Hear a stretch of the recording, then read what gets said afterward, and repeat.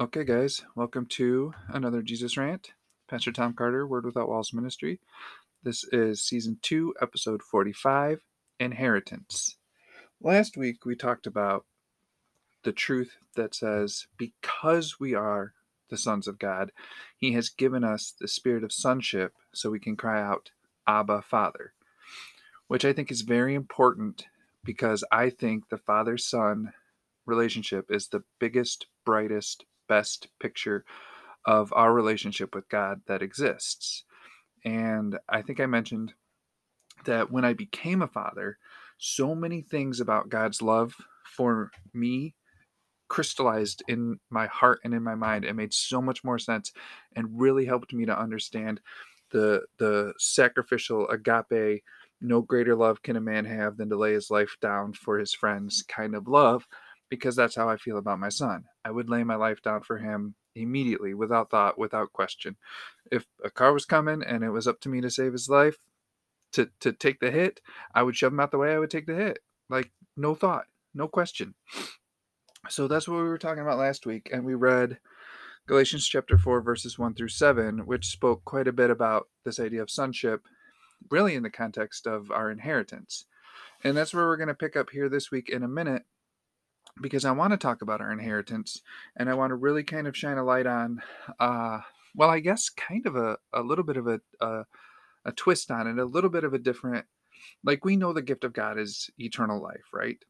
Jesus didn't just give his life for us, he gave his life to us when he drew us into himself, when he was lifted up from the earth on the cross. When he died, we died. When he rose again, we rose again. He gave his life to us. We know that. But what I want to talk about today, in terms of our inheritance, is I want to talk about the kingdom.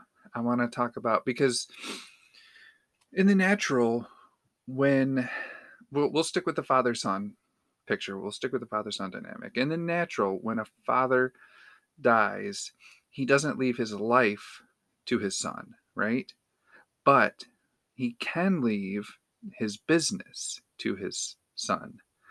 And that's really kind of, in my opinion, what the kingdom is. The kingdom is, it's not just where you are, it's who you are. The kingdom is the realm where the king rules and reigns.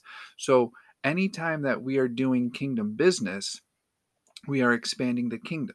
We are shining the light that's inside of us and letting that light come out through us. And that, to me, is the inheritance that we've been given more than anything else. It's the kingdom. And as we're going to see, the reason that our inheritance is the kingdom is because we are kings, right? God is the King of Kings. Jesus is the King of Kings, and we are the king that he is the king over. It's, if the kingdom is the realm where the king rules and reigns, then we are the kingdom, because the king Jesus rules and reigns in us and through us and as us. So I kind of have a lot of scripture I want to read today, but I'm going to try to move a little bit quickly through my first passage, which is Luke chapter 2, verses 41 through 52. And I'm going to read it in the King James Version because it gives me the phrasing that I'm really looking for today when we're talking about our inheritance. So the heading of the Bible is, for this passage, is the boy Jesus at the temple. And starting in Luke chapter 2 with verse 41, it reads, "Now his parents went to Jerusalem every year at the feast of the Passover. And when he was 12 years old, they went up to Jerusalem after the custom of the feast." And I just want to stop right there for a second, because that's an important deal for him to be 12 years old. That's an important age. This story is not random. This story is not by accident. In that time, in that culture, 12 years old was kind of like, it was the age of accountability. It was the age of responsibility. It was the age when you were, it says the boy Jesus, but really at that point, you were kind of considered a man in that culture and in that time. So this is all going to fit together, but it's important that we know that this, being a preteen in this day and age, is very different than it was back then. 12 years old back then, you were basically an adult. So it says, "Now his parents went to Jerusalem every year at the feast of the Passover. And when he was 12 years old, they went up to Jerusalem after the custom of the feast. And when they had fulfilled the days, as they returned, the child Jesus tarried behind in Jerusalem, and Joseph and his mother knew not of it. But they, supposing him to have been in the company, went a day's journey, and they sought him among their kinsfolk and acquaintance. And when they found him not, they turned back again to Jerusalem, seeking him. And it came to pass that after 3 days, that's always important in the Bible, right? Type and shadow of the cross, 3 days, death, burial, and resurrection. After 3 days, they found him in the temple, sitting in the midst of the doctors, both hearing them and asking them questions. And all that heard him were astonished at his understanding and answers. At 12, like, he's schooling the scholars, he's giving doctorate theses to the doctors at 12. Like, that's something special. That's more than just head knowledge. That's the heart knowledge that the Holy Spirit gives us. That's having an unction from the Holy Ghost and knowing all things, right? So it says, starting in verse 47, and all that heard him were astonished at his understanding and answers. And when they saw him, they were amazed. And his mother said unto him, Son, why hast thou thus dealt with us? Behold, thy father and I have sought thee sorrowing. And he said unto them, This is where I wanted to be. This is what I wanted to get to. This is my key thought, my key verse, my key idea for this rant today. Verse 49. And he said unto them, How is it that ye sought me? Wist ye not that I must be about my father's business? And they understood not the saying which he spake unto them. And he went down with them, and came to Nazareth, and was subject unto them. But his mother kept all these sayings in her heart. And Jesus increased in wisdom and stature, and in favor with God and man. They're like, What are you doing? And he's like, What do you mean, what am I doing? Don't you know that I must be about my father's business? That, to me, as simply as I can put it, is our inheritance. It's our father's business. And look at we're going to look at this too. There's an aspect here of responsibility that comes with that inheritance. You know, as Uncle Ben famously said, with great power comes great responsibility. When we've been given, like, it's kind of funny to me in a sense that people want all of the good and they never seem to want to really put the work in. Like, they want things handed to them. I can't believe or really understand the sense of entitlement that I see in a large part of the population these days, where everybody just wants everything handed to them. Nobody wants to work for anything. Nobody wants to put the effort in. But here was Jesus, who basically abandoned his own family so that he could be about his father's business, like his true father, like his real father. Like, he knew right from Jump Street what he was put on this earth to do. And that's why I always make the distinction between Jesus and Adam, the only two men who have ever lived. They were both God's sons. But Jesus was God's beloved son because Jesus let himself be loved by God. Jesus knew who he was. He knew who his father was. He knew his father loved him. And he operated from that position and that posture of love in everything that he did. And then this even came to a more full manifestation when he was baptized, and a voice spoke from the heavens and said, This is my son in whom I am well pleased. That affirmation of the Father will always empower a son. But even at 12, Jesus knew what he was about. And he was about his father's business. He didn't have to wait for daddy to die to get his inheritance. And I'm not talking about it in the same way that we see in the prodigal son, where the prodigal son wished death upon his father. He said, I'd rather have my inheritance than have you in my life. And his father said, Well, you can have it. Just all you had to do was ask. And that son ended up squandering his inheritance because he didn't work for it. He didn't understand it. He didn't know anything about it.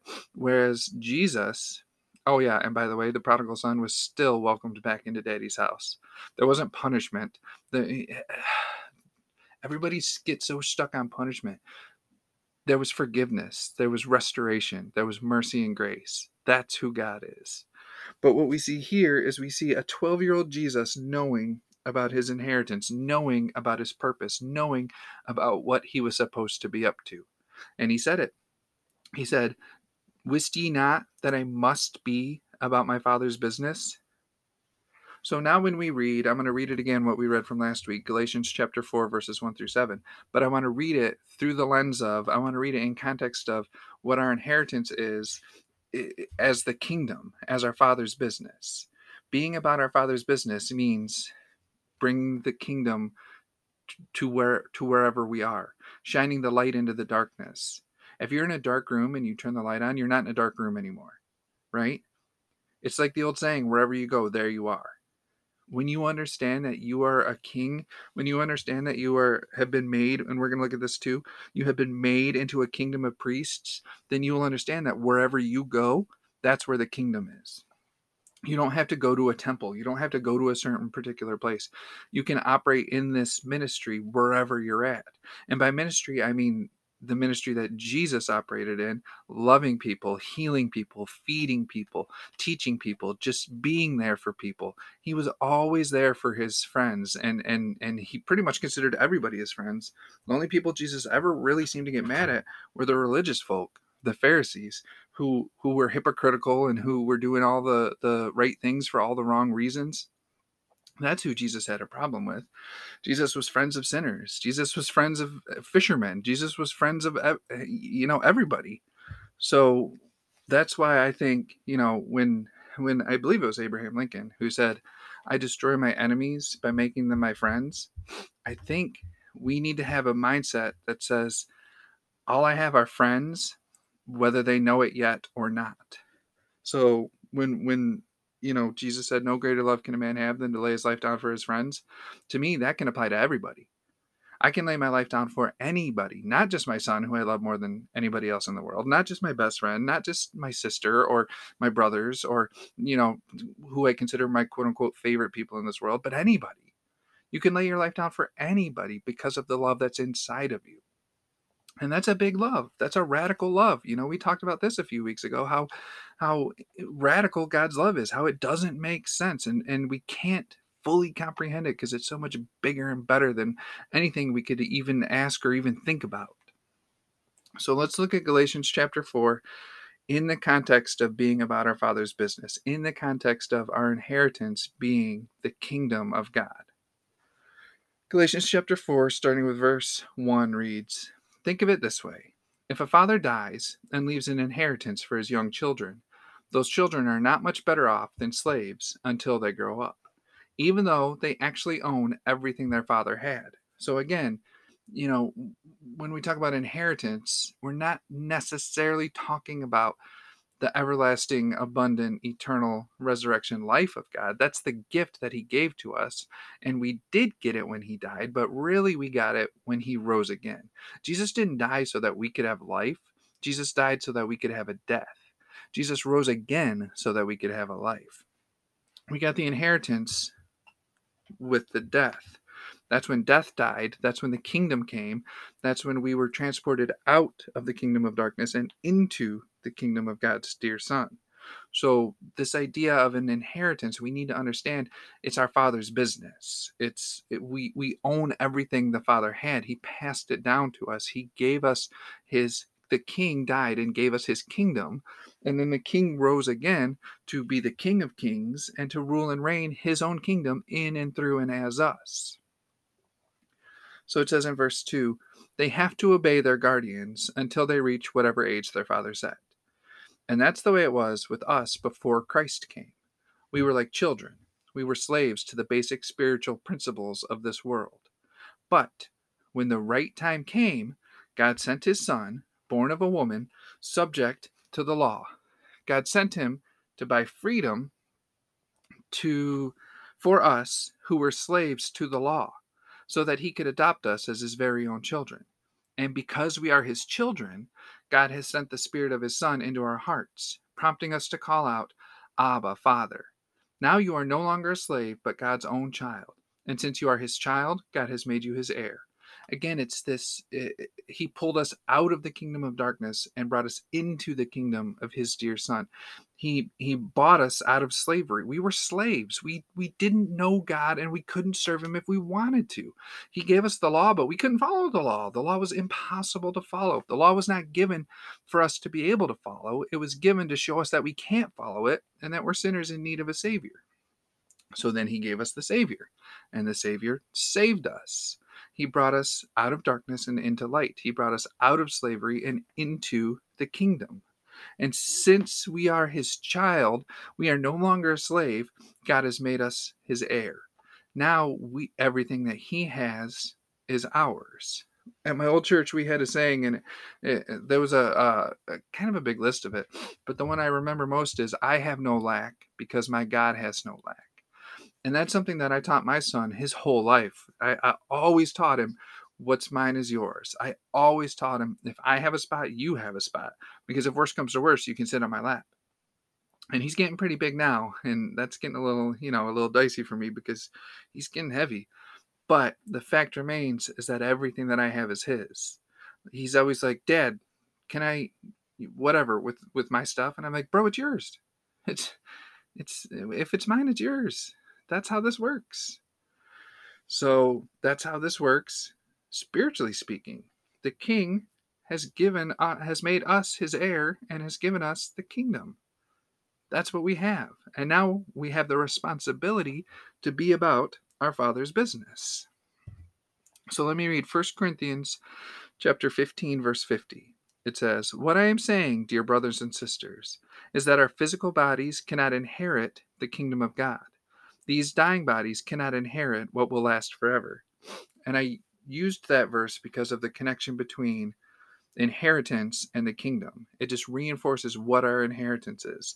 And there's a lot to be said about these dying bodies. There's a lot to be said about, the truth that not all will sleep, but all will be changed. The idea of everything changing in the twinkling of an eye, and all of these different things.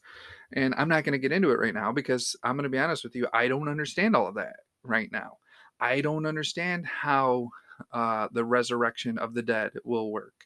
I don't understand how we could possibly live on an earth that is already overpopulated if everybody who has ever died gets a new body. It would have to be different, right? Like, we wouldn't just physically all fit on the earth that we're on now. So it will be different and it will change, but I don't know how. And I thank God that he does, because so I'm not worried about it. So many people worry about the afterlife, and I'm like, listen, man, absent from the body is present with the Lord. I'm not worried about it. But here's what it says in Revelation 5:10. It says, "And you have caused them to become a kingdom of priests for our God, and they will reign on the earth." We have what we have while we have it, if I can say it that way. When we're talking about not being able for our physical bodies to inherit the kingdom of God, that's a whole different thing. That's a whole different dimension. That's a whole different deal. Having said that, God has given us the days of heaven on earth. God has made us a kingdom of priests for our God to reign on the earth. There is a dimension of the kingdom of God, the kingdom of heaven, our inheritance on this earth. That I know for sure. And the reason that I can say that is, it's the kingdom of God. God is love. It's the kingdom of love. You go about your Father's business by loving people. Full stop. That's what God wants you to do. That's what being holy is. That's what being righteous is. If you want to do something holy, you have to love people. That's what holiness is. We think it's like, oh, I have to be pure from sin. I can't do anything dirty. But really, holiness is simply loving people. That's what God is. If the Bible says, be ye holy as he is holy, that's what it means. Be love as he is love. Let him love you and love him back by loving people. That's as simple as I can make it. That's our Father's business. That's the inheritance that we've received. That's what he gave us when he made us heirs, when he gave us the kingdom, when he made us to be a kingdom of priests for him, to represent him. We're God's representative on this earth, man. We are the visible face of the invisible God. God is a spirit and nobody can see him. The Holy Spirit, comes and goes like the wind. You don't see the wind, but you see the effects of it. You see the way it ripples through the trees or whatever else. You can't see love, but you can see the effects of it. If somebody needs a hug and you give them a hug, you see the effects of your love for them. And that's what we've been equipped and empowered to do. That's what we've been given. That's what we have. It's not something we need. It's not something we can earn. It's really, it's who we are.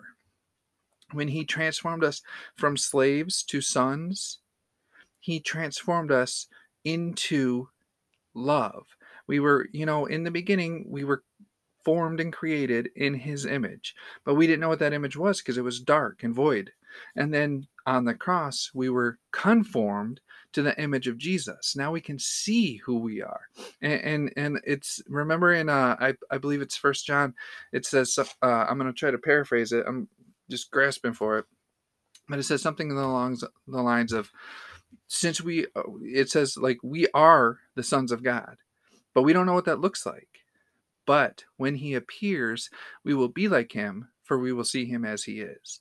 That's so important to me. And it's not a second coming or a third coming or whatever coming we're supposed to be on in this day and age. It's Jesus appearing every day in every way. Every time love appears, that's an appearing of Jesus. That's when you can see him as he truly is, and you can see yourself as you truly are, and you can be yourself as you truly are by receiving and releasing that love, by dwelling in that love. And it's the same thing with the kingdom. You can't expand the kingdom until you first dwell in the kingdom. That's kind of where the responsibility comes in. We have a responsibility to use the gift we've been given. We have a responsibility to be good and faithful stewards with the inheritance that we've been given. It's not like the story of the prodigal son, where we go out and waste our inheritance. And it's not like the story of the older son either, who never enjoyed his inheritance because he just stayed in father's house working all the time. And he's like, why didn't you ever throw me a party? And his dad was like, you've been here the whole time and everything I have is yours. If you wanted to have a party, you should have had a party. We rob ourselves of what we've been given by trying to earn it. And that's tragic to me because we already have it. So, when we're talking about responsibility, I wanted to read Ecclesiastes chapter 8, verse 4 in the King James Version. And it says, where the word of a king is, there is power. And who may say unto him, what doest thou? This is so important to me because, again, it goes back to this idea of this responsibility that we have as a kingdom of priests, as representatives of God. When we're going about his business, it is important for us to represent him in the right way. It is important for us to be responsible with what we've been given. It is important for us to be good and faithful stewards of our inheritance because we don't want to squander it. We want it to expand and we want it to grow. And the word of the king has power. What we say matters. What we do matters. Just because I don't believe that God punishes people doesn't mean that I believe you can do whatever you want. I mean, you can do whatever you want, but just because you can do something doesn't mean you should do it. There are consequences to your actions, whether they be good, bad, or ugly. Every action has a consequence to it. And I want my consequence to be God saying, well done, my good and faithful servant. I want to impress my dad as I go about his business. I want him to be happy that he put it in my hands and left it up to me. I want him to be proud of what I've done with what he has given me.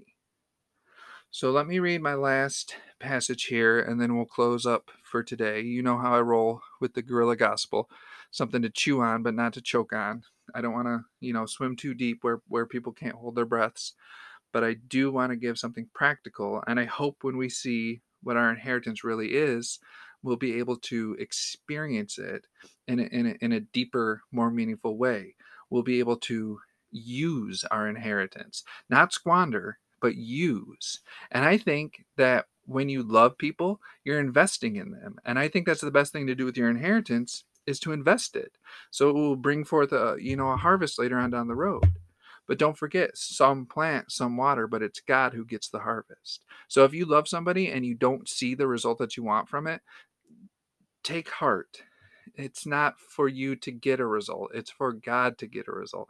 Sometimes you love somebody and then that opens them up, that opens their heart up for them later on down the line, and you may not be in the story anymore, and that's okay. You did your part. All you can do is do your part, and it really, honestly, it doesn't matter if you see results from it. My personal definition of love is to gladly spend everything I have and everything I am, even though it seems like the more I love you, the less you love me.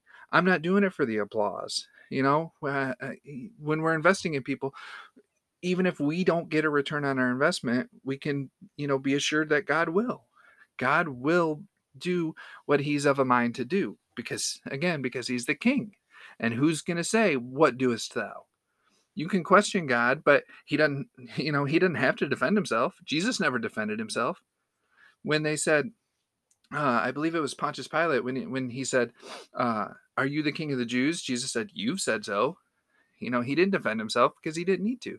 He said, "If I wanted to, I could call a whole legion of angels to come and get me off this cross, but that's not what I'm here to do.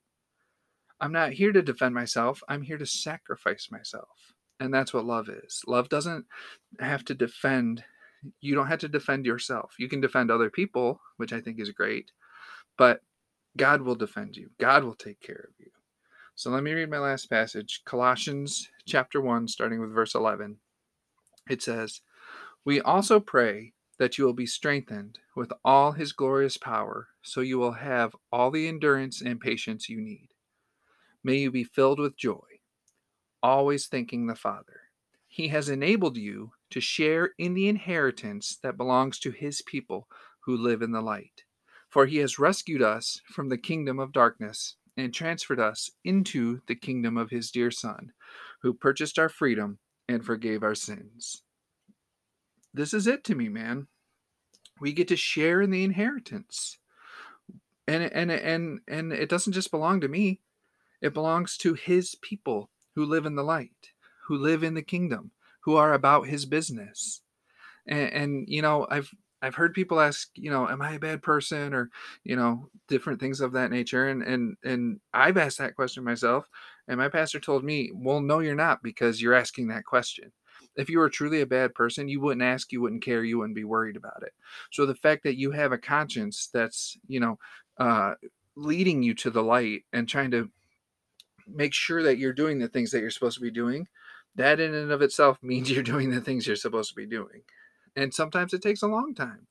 Sometimes you have to do things one step at a time, and you grow in this maturation. You grow in this inheritance, like we saw in Galatians. You have to come to a certain age. You have to grow. You have to learn in order to truly be able to experience your inheritance, and to invest it the right way and to use it the right way. Like I can say, I'll make this simple for you: receive and release the love of God. But that's not always easy. Just because it's simple doesn't mean it's easy. And that's why, we see in Colossians that we also pray that you'll be strengthened with all his glorious power, so you will have all the endurance and patience you need. If you're going to truly love people, you need endurance and patience. That's our Father's business, is loving people. And people can be hard to love sometimes. And unfortunately, the people that are the hardest to love are the people who need love the most, because they're not getting it, because they're hard to love. So what we need to do is we need to understand that love never fails, because love endures. And that doesn't mean that, I always say, turning the other cheek does not mean you stand there and let people keep slapping you and slapping you and slapping you. Turning the other cheek is about not retaliating. Sometimes, if people aren't picking up what you're laying down, you shrug your shoulders and you walk away, and you love them from a distance, and you pray for them from a distance.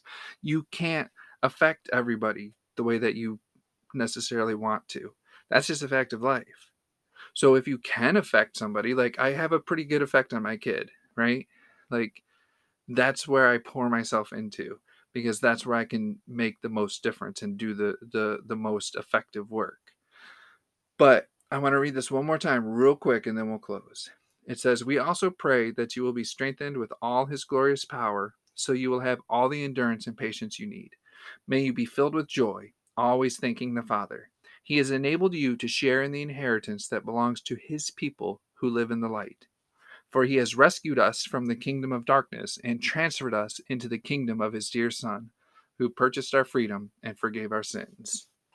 That's our inheritance. It's the kingdom of his dear Son. It's out of darkness and into light. That's what we have. That's how we can operate. And not only is that what we have, but that's what we have to give, because love is giving. You can give without loving, but you can't love without giving. So share your inheritance. Give what you've got. That's our Father's business. That's what we're to be about. And that's what our inheritance is. Thank you guys, as always, for all the support, helping me get this word out. And we'll see you next week. Okay, well, if you enjoyed that, I want to invite you to check out my website, jesusrant.com. You can get my daily rants on there. You can get my books that I've written on there. They're also on Amazon. I have an author's page on Amazon. I've written a lot of books. I'm pretty proud of them. You can order them. I try to keep them cheap because I don't like to pay a lot of money for books, and I don't think people should have to pay a lot of money for mine. So check that out. If you want to support the podcast itself, you can find it on anchor.fm. If you just search for Jesus Rant, you can support it monetarily. You can support it by liking it, sharing it, subscribing to it, and you can support it, by word of mouth, by telling people about it, helping other people find it and listen to it. And thank you once again, as always, for spending your time to listen to it, to help me to get the word out, which, as we know by now, is my heart, is just getting this word out. Word Without Walls Ministry. So just thank you for your support. I love you, and there's nothing you can do about it. Amen.